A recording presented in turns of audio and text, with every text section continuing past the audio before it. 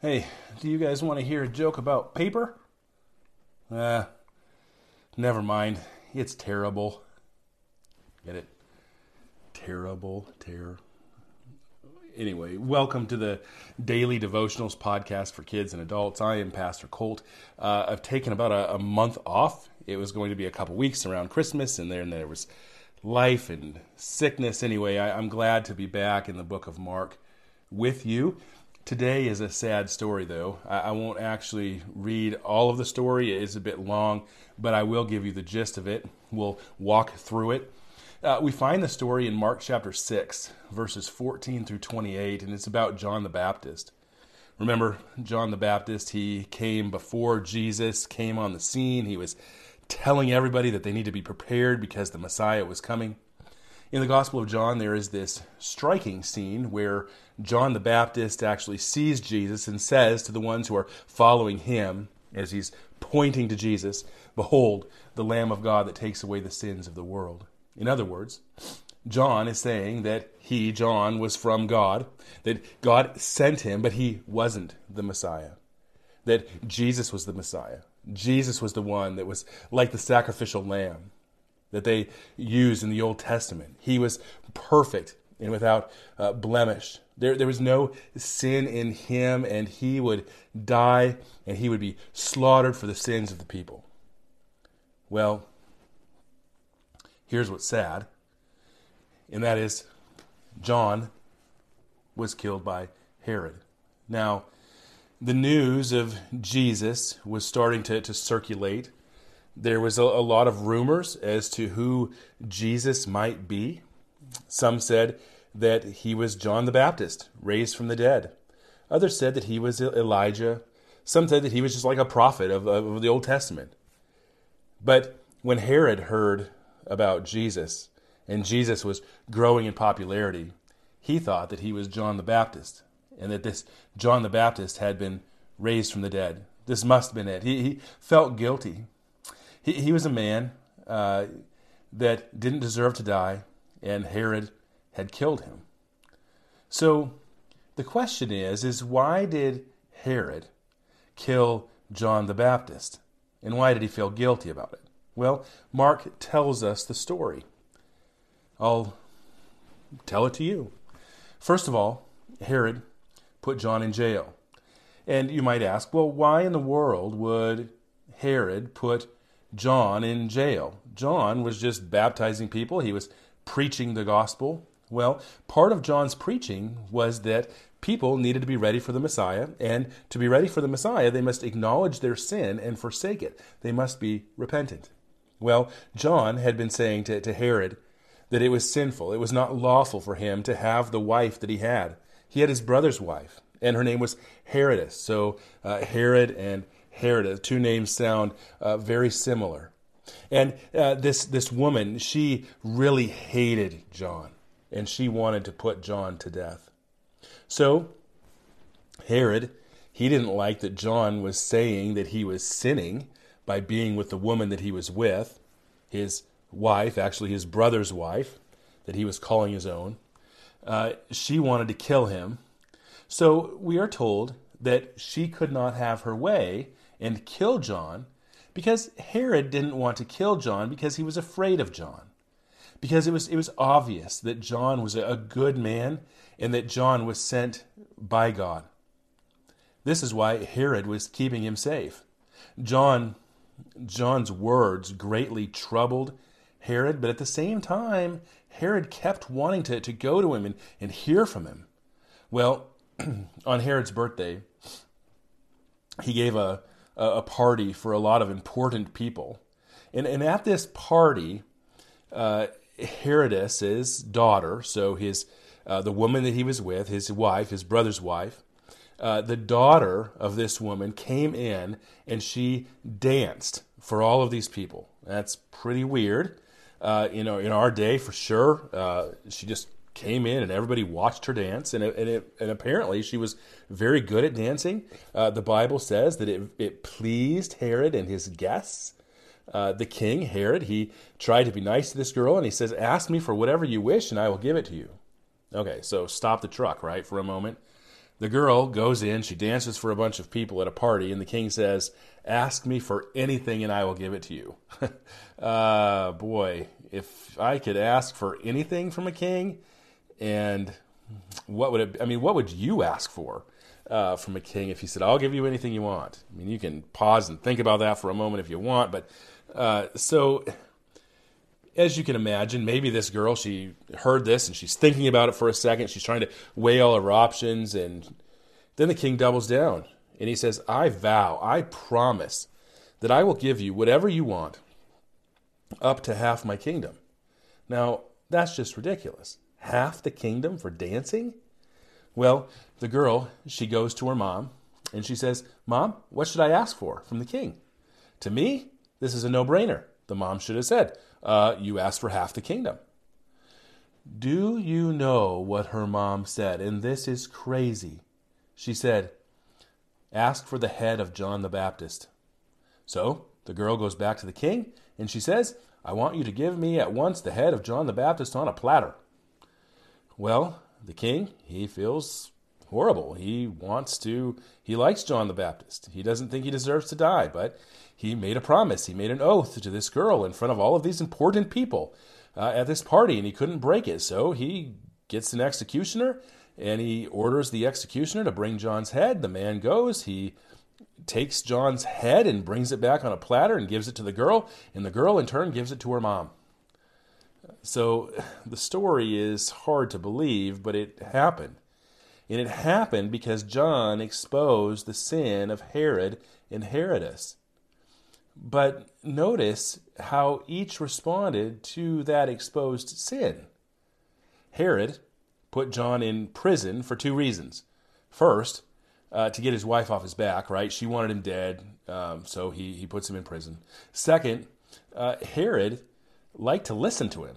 So even though John the Baptist made him feel uncomfortable, he was a man from God, and he was confronting Herod about his sin. There was something about him that Herod liked to listen to. And I don't know if Herod would have ever truly repented and placed his faith in Jesus. I don't know the impact of those conversations and what they could have been. It's pretty clear, though, that when Herod had to choose what was right over what was wrong, he chose what was wrong. He chose to remain with that woman after John exposed the sin. He chose to kill John to make her happy. And he did that even though it made him sad and he knew that it was not right. So apparently he wasn't sad enough. This is a lot of people's relationship with their sin when you think about it. It makes them sad, but not sad enough to change. People know that their sin is wrong, but they like it and they don't think they can live without it. Now, Herodias, she wanted to kill John. Her daughter could have been set for life with half the kingdom, and she wanted John's head. Make no mistake, she knew that her sin was wrong too. She didn't want John to keep exposing her sin in front of everyone. And if it wasn't a real sin, if it really didn't matter, she wouldn't have cared. And the solution that she could come up with in her mind was kill John. Some people think when sin is exposed that Jesus just wants to take our fun away. He just wants to take the enjoyment of life away. In other words, people think that Jesus' favorite word is no. Can I do this? No. Can I do that? No. What about this? No. But this isn't the right way to look at Jesus. When God says no, he says that you can't have everything you want, right? You can't just go and steal whatever you want. We see this in the news all the time. People are just going into stores and they're stealing what they want. You can't lie to get what you want. You can't. You need to obey your parents because this is right. You know, the Bible is so clear on these things. In the case of Herod, when God says your brother's wife is off limits, he's saying those things to protect you, to protect him. Don't steal. That protects you. Let me just close by telling a story. It's an old story. It's not a true story, but it makes a point, and it's been making a point for many years. There was a dad, and this dad had two children, a young boy and a young girl. In their backyard, there was a thorn bush that went from one end of their property to the other. It was like a fence. And this father told the children that they should never try to go through the thorn bush to get to the other side. He said that the thorn bush is there for a reason. You don't go to the other side. One day, when the father was busy doing his chores, the two children decided that they would make their way to the other side and see what was over there. The little girl started to go through the thorny fence. She was determined. The more she would go in and crawl in amongst the thorns, they would scrape her. And every time that she would move a branch forward, it would come back and it would scrape her. She would get cut by the branches. Her face was getting cut up. Her arms were getting cut up. And she got to a point where she just couldn't move anymore. And her brother, he was trying to help her, and he would say, just come back. And she said, I can't. And he would grab her legs, and he would try to pull her, but she would scream all of the more because she was stuck. She couldn't go forward. She couldn't go backwards. The thorns were digging into her skin. Just then, the father who had heard the screaming came around the corner, and he heard the daughter say, Dad, please help me. And the father grabbed some shears, and he went to work, and he freed the girl. And she was bleeding. She had cuts all over, but she was alive. The father, he hugged her, and he held her close, and he said, do you know why that thorny bush, that thorny fence is there? It's there to protect you. You see, on the other side of it is a great abyss, a great chasm. And if you would have gone much further, you would have fallen, and you would have never returned. You might have scars, but you will live. You see, God's law is like that thorny fence. It's there to protect us. It's there to guide us. But we, in our feeble minds, we want to go through it. We want to break God's law, and we want to see what's on the other side. We know we're doing something wrong. We know that our sin is wrong, but we're striving all the while to see what's on the other side, and we don't realize it. But the more we crawl, the closer and closer we're getting to hell. The only solution for those who are caught out in their sin, and believe me, all of us are, or all of us were. We were without hope, without God in the world. We needed rescue. We couldn't rescue ourselves. We couldn't call on somebody else, our brother, to rescue us from the sin that had entrenched us. The only thing we can do is to cry out to God to help us, because He's provided the means. He sent Jesus to die as a perfect sacrifice for our sin. He did what we couldn't do. He lived the perfect life that we couldn't live, and He died the death that we needed to die for our sin.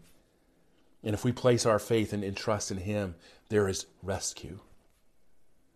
You see, Herod, he knew his sin. He was intrigued by the offer of God, but he just stayed stuck. He never cried out to God. And the question for you is, will you? Will you cry out to God? I know this was a little bit longer maybe than some, but we haven't been together for a while. So join us next time for more of the Daily Devotionals podcast for kids and adults. My name is Colt Robinson. I am the pastor of Bethel Church in Yale, South Dakota. You can find us online at bethelmbchurch.org. You can find this podcast on the web at dailydevosforkids.com or wherever you like to get your podcasts. If you have questions or comments, a joke idea, I need joke ideas. Don't hesitate to have an adult help you. Reach out to me on the website or use the message feature in the episode description. Adults, if you like this podcast, please share it on social media. Give us a good rating in a podcast app, which will help others find it. Thank you for listening.